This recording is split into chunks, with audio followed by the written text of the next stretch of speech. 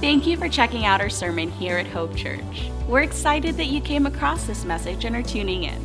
We just want to make you aware of a couple things before we get to the sermon. First, we'd love to connect with you. You can follow us on our social networks by searching @HopeChurchLV. Also, be sure to check out our website, hopechurchonline.com. There you can find out more information about who we are and where we're headed as a church. Once again, thanks for checking out our sermon here at Hope Church. Please let us know if there's any questions you have or any way we can come alongside you and your family. Enjoy the message. On January the 30th, 2009, I stood before a congregation with a young lady named Shar Potenciano. And together we made a covenant before God to love, honor, trust, and serve one another as husband and wife. I want to show you two of my favorite pictures from January 30th, 2009. Now, as you can tell, my wife looks exactly the same today, and I have aged horribly. But that was our wedding day, and it was a really special day for us. And when I entered into marriage with Shar, I had a couple of assumptions. Now, it's humbling to say today that over the past 9 years, I've come to realize that every single one of my assumptions was absolutely wrong. For example, I thought that when you became married, all of the flaws in your character and in your lifestyle just somehow magically disappeared. I've since learned that marriage does not eliminate your flaws. It actually magnifies your flaws. I'm sure we could go around the room today and maybe share some stories or lessons that we've either learned personally about marriage or that we've observed in the lives of other married couples. But today, during our time, as we continue our series, we really want to hone in on what God has to say about the marriage relationship. If you're visiting with us today, we are walking through a teaching series as a church called Love Life, God's perspective on marriage, dating, and singleness. And during this series, we've been asking a very interesting question, and here it is. Do the relationships in your life cause you to love life? As you think about the relationships in your life, do they cause you to love life? What we learn from the Bible and what we learn from history is that relationships are what makes life meaningful. Now, we've also acknowledged within this series that relational brokenness exists in our culture, and that relational brokenness impacts all of us. So here's what that means. That means as we talk about certain relationships, for some of us, we're going to get very, very excited. For others of us, it actually surfaces some pain because of the relational brokenness that we've walked through. And so I want to encourage you, if you've not been able to track with each week of this teaching series, go on our website. We post all the sermons on there for free because I want you to get a holistic understanding of what we have been teaching throughout this series. But when we started this series in week 1, we laid down a foundational big idea that is incredibly significant. So I hope you've been able to write it down, memorize it, share it with someone else. But here it is. Here was our big idea in week 1. Before love in my life can ever be right, Jesus must be the love of my life. Now, a lot of people want to start by talking about love in their life, and they want to go straight there, regardless of what that means. But here's what we've said in this series.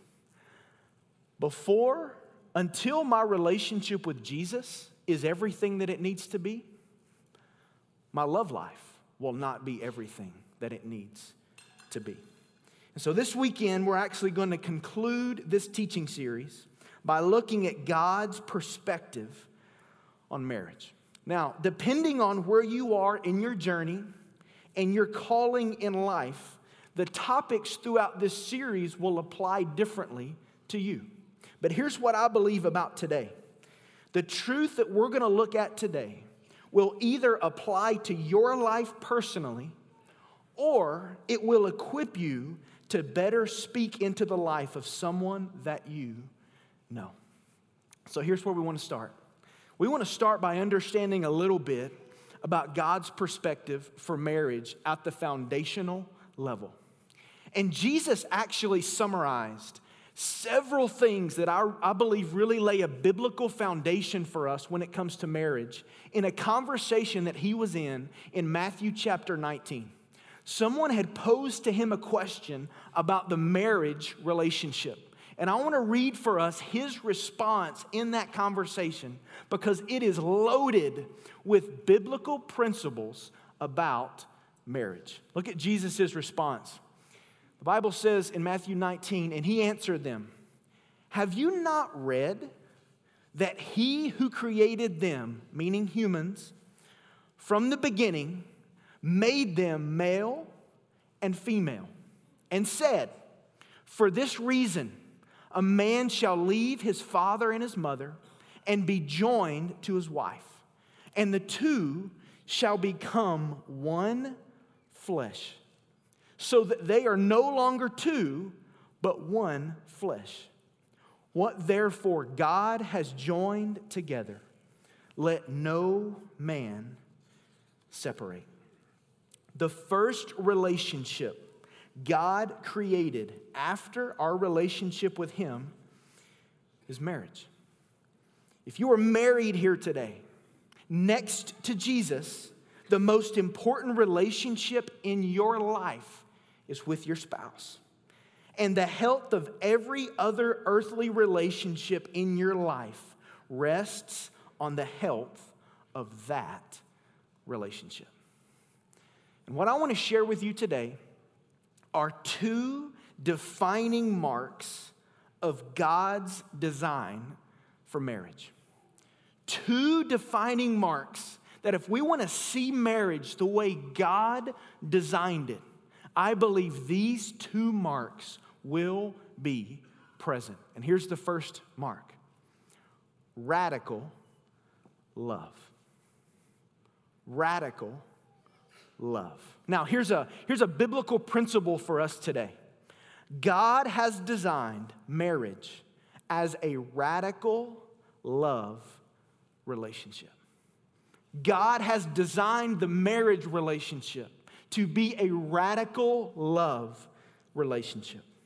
The word that most defines the relationship between the husband and wife in the New Testament is the word love. I want to give you a couple of examples.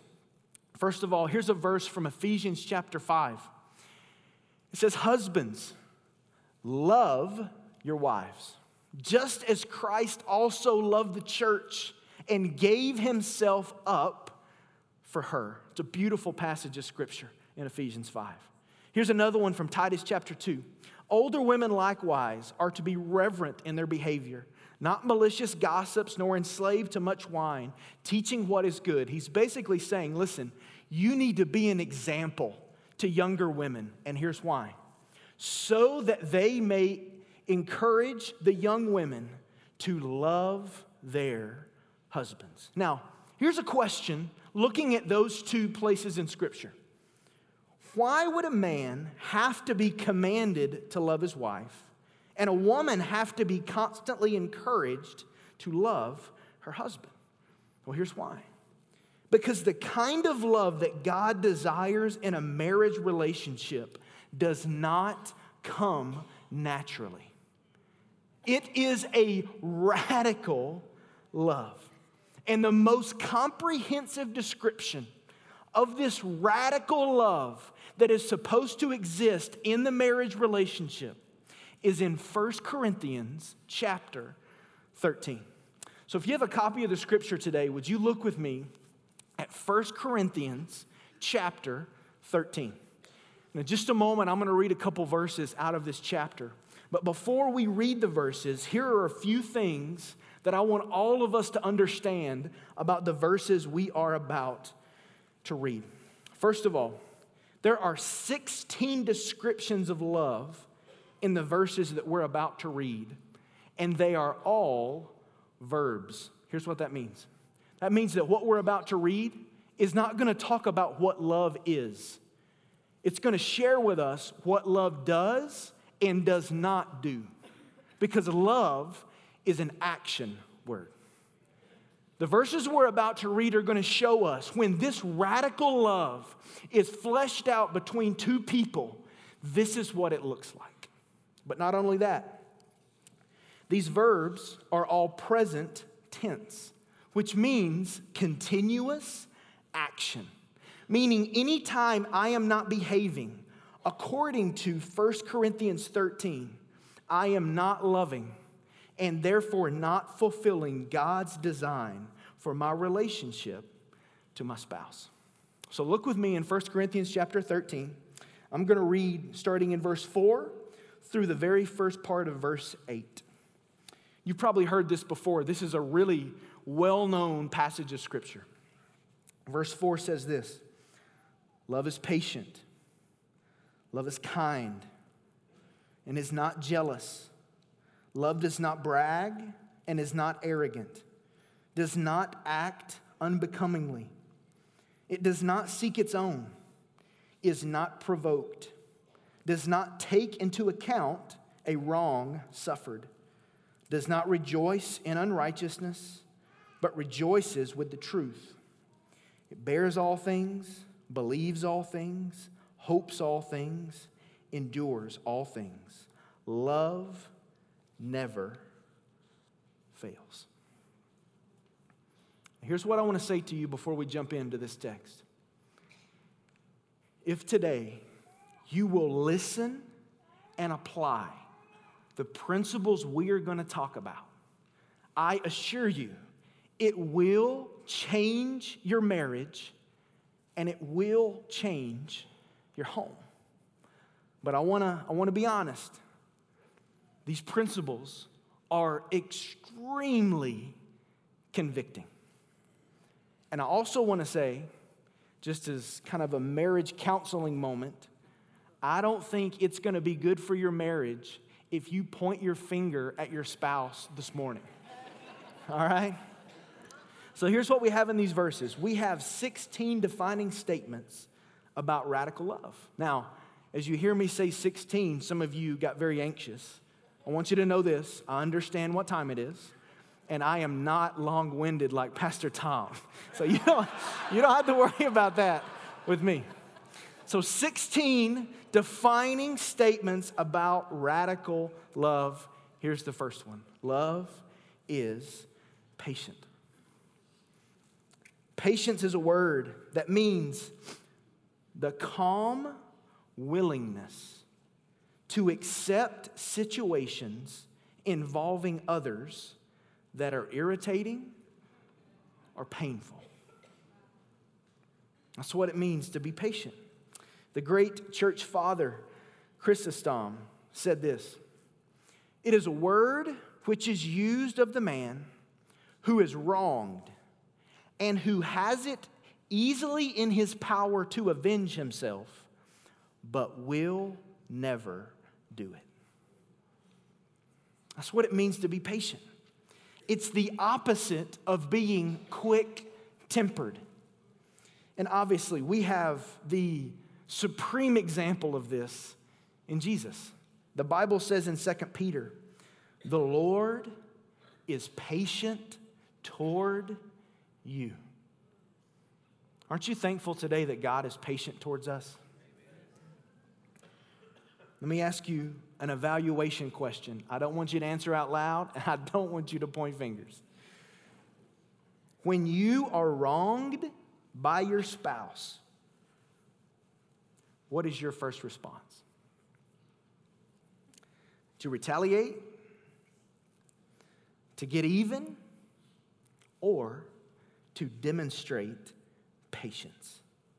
You see, this expression of love never tries to get even. Love is patient. Here's a second statement. Love is kind. The word kind means willing to help or assist. It means active goodness and generosity. Here's what Matthew Henry said. This love not only seizes opportunities to do good, but searches for them. So this is not kindness in response to kindness. This is not kindness to receive it back. And it's not kindness because kindness has been requested. Kindness in my marriage is loving my wife by intentionally looking for opportunities to graciously serve her. Often what happens in a marriage relationship is we demonstrate this kind of love to everybody else. Our coworkers, our neighbors, our friends, our small group. But in some cases, the person that gets left out and does not see us really demonstrate kindness towards them is our spouse. And the radical love that God has designed for the marriage relationship is one where we are intentionally living on the lookout to demonstrate goodness and graciousness to our spouse. So let me ask you this morning. Are you kind to your spouse? Do you constantly look for opportunities to serve your spouse? You see, the radical love that God desires to be demonstrated in a marriage relationship is a love that is kind. Here's a third statement today. Love is not jealous. Love is not jealous. Jealous means to be moved with envy. It means to be grieved at the good of others. Now, there are two kinds of jealousy. One is, I want what they have. Another is, I wish they didn't have what they have. There's two kinds of jealousy. Love doesn't compete. As we read earlier from Matthew chapter 19, when a husband and wife are married, they become one flesh. And when you love someone with this radical love that God is talking about, you are pleased when they are honored and exalted. I want to say this as just a practical application for us. Where there is a spirit of competition in a marriage, there will always be conflict. So here's an evaluation question for us. Are you in competition with your spouse? And that could look a lot of different ways. And I'll just trust that the Spirit of God will speak to you about your specific situation. Are you pleased when your spouse is esteemed? The love God desires in His design for marriage, it's not jealous. Fourth statement, love does not brag. Brag is the idea of superiority over others. It's a excessive display of self. Here's the mentality. If you are bragging, that means this. If I do something loving, I am quick to let everyone know what I've done. It's wanting credit versus doing things out of the goodness of your heart purely because of love. Adam Clark said this, love does not desire to be noticed or applauded. If you're married here today and you think about your marriage, do you always have to be the center of attention? Here's a fifth statement about love. Love is not arrogant. The word arrogant means to be puffed up or inflated. If bragging is the expression of superiority, arrogance is simply the attitude of superiority. It's living with a high view of yourself. It's living in such a way that you're the most important. It's positioning yourself in such a way that you are the most important thing in your home. As you think about arrogance, do you have an attitude of superiority in your marriage? Do you think what you do is more important than anything else? Here's a sixth statement about radical love. Love does not act unbecomingly. Now, this is a word that we don't use in our everyday vocabulary. The word unbecomingly means to behave in an ugly manner. It's the exact opposite in the Greek language of the word appropriate. You see, radical love is never rude and is always considerate of the feelings of others. Do you have that filter in your marriage? Do you have the filter of always being considerate of your spouse? Here's another way to ask that. Are you ever rude to your spouse?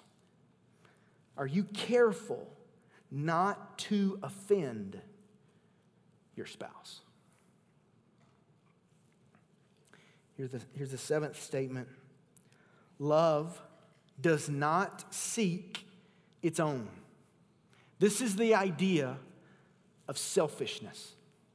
Now, once again, in all of these, we have the example of Jesus.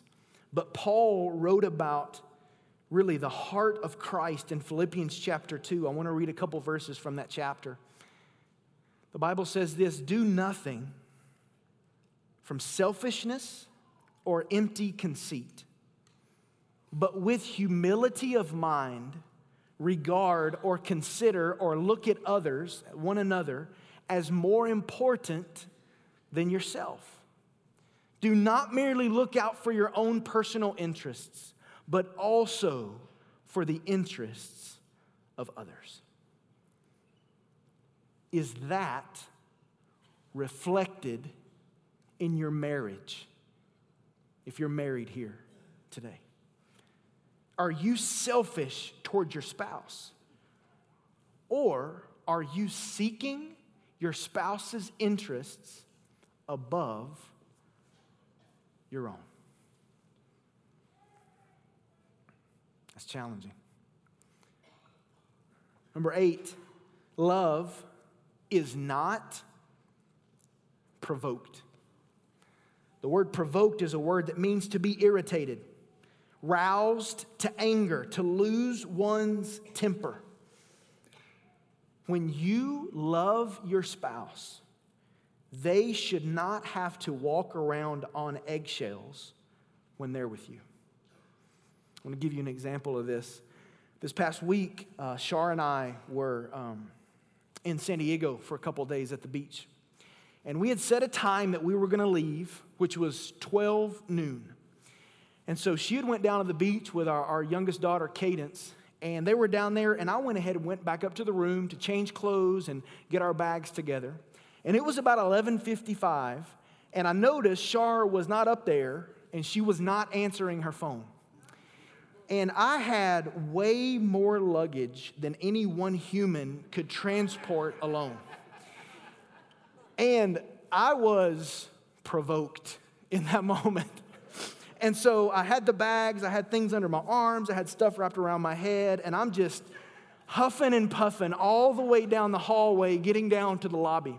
I even had someone stop and say, "Sir, can I help you?" And I said, "Don't help me. I want my wife to see me this way."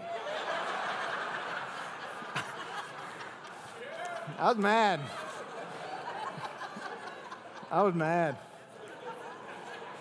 So when it comes to this statement of radical love, if we're being honest, this week I failed.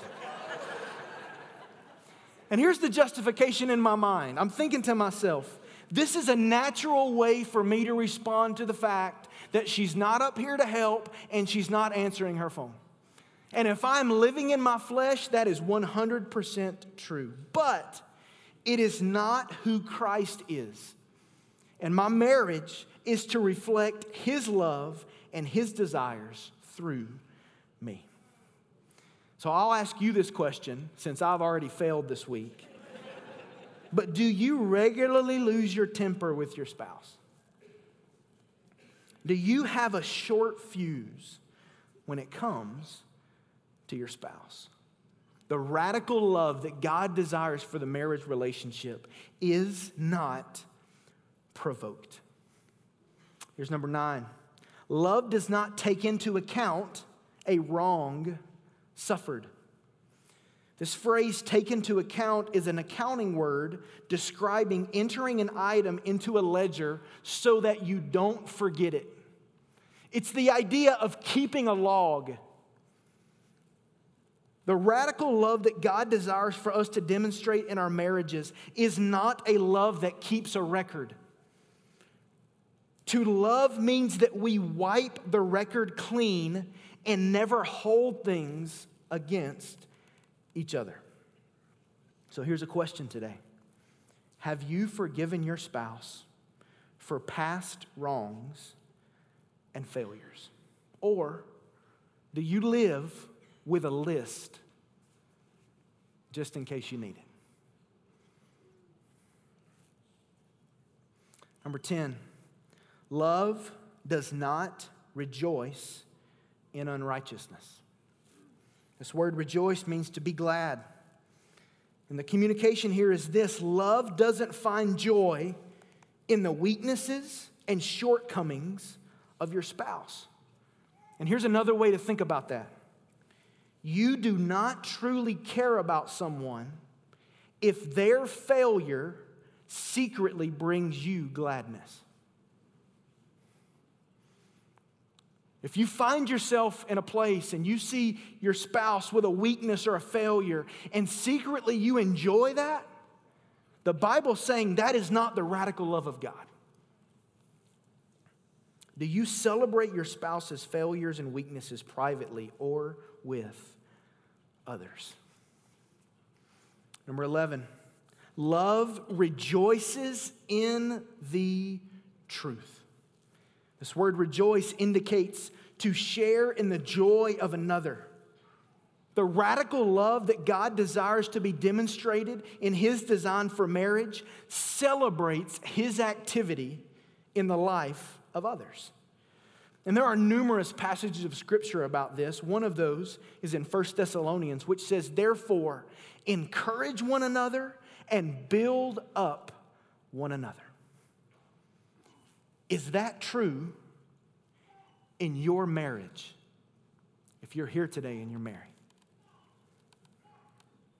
do you celebrate God's activity in the life of your spouse by intentionally rejoicing in spiritual victories? 2 more statements for us. The next one is this: love bears all things, believes all things, hopes all things, and endures all things. Here's what John MacArthur said about this principle. Love bears what is otherwise unbearable. It believes what otherwise is unbelievable. It hopes in what is otherwise hopeless, and it endures when anything less than love would give up. Love will not stop loving. That's powerful. Number 16 of these defining statements is this: love never fails. The word fails is used of a flower that falls to the ground, withers, and decays. Here's what's being communicated by that phrase.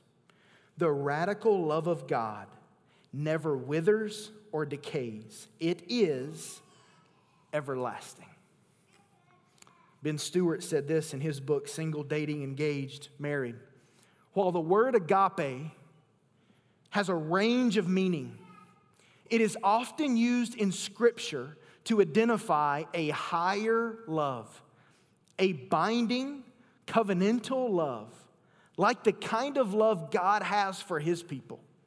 It is a love that commits to the other's good and swears to never let go. You don't fall out of this kind of love.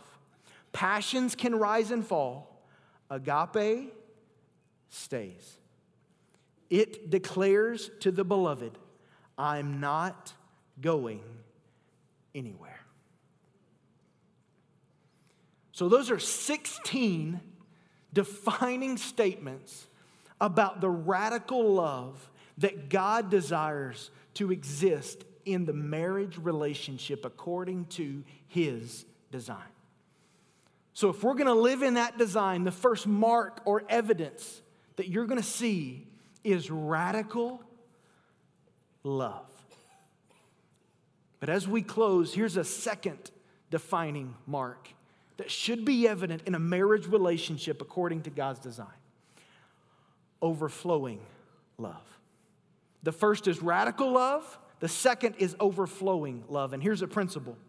This radical love relationship is only possible out of the overflow of Christ in us. If you've not realized it by now, the love that is described in 1 Corinthians 13 is not possible apart from Christ in us. I want you to remember where we started with the big idea.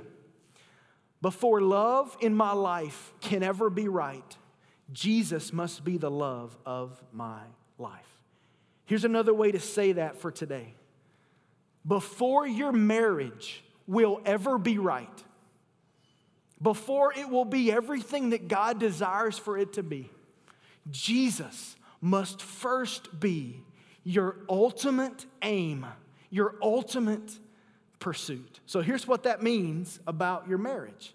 The greatest thing you bring into your marriage is your personal love relationship with God. That is so foundational. There are so many people in our culture who are trying to do it otherwise. They think that possessions or the glitz and the glamour are what is most important for their marriage relationship. But I believe, according to Scripture, the greatest thing that you and I bring into a marriage is our personal love relationship with God. As we begin to look at our marriages through this filter of radical love and overflowing love, may the current and future marriages within this fellowship be marked by those two things. So if you're married here today, I want to end with a challenge. Sometime this week, I want you to sit down with your spouse. And that could be over coffee, over dinner, during a car ride, at some point. And I want you to ask this question. What did God show you about our marriage on Sunday? As we walk specifically through those 16 defining statements, what was it that the Holy Spirit of God illuminated to you and put His finger on? I want to encourage you this week to have an honest conversation with your spouse. Not a fight, not an argument, just an honest conversation where both of you would say, here is what God revealed to me about our marriage this past Sunday. As we conclude this series today, I hope that you have been encouraged to know that there are unchanging principles that have been given to us by God in His Word to help us navigate the waters of relationships.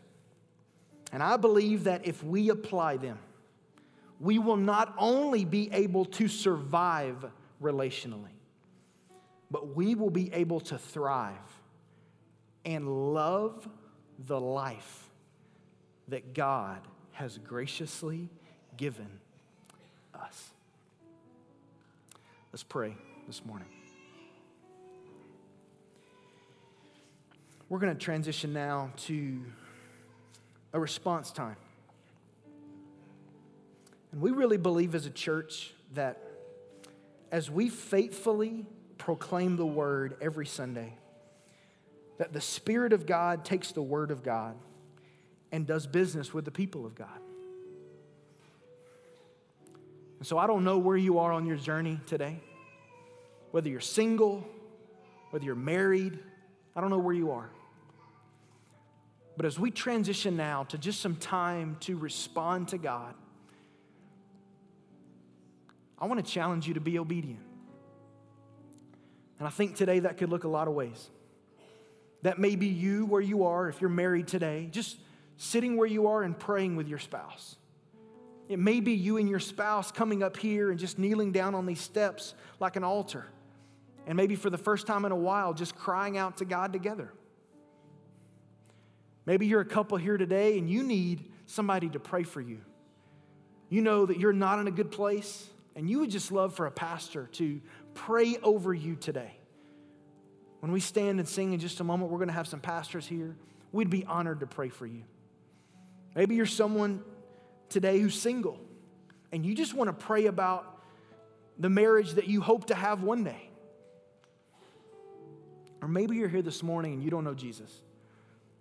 And you know that you don't have a relationship with God, and that's why you don't love life.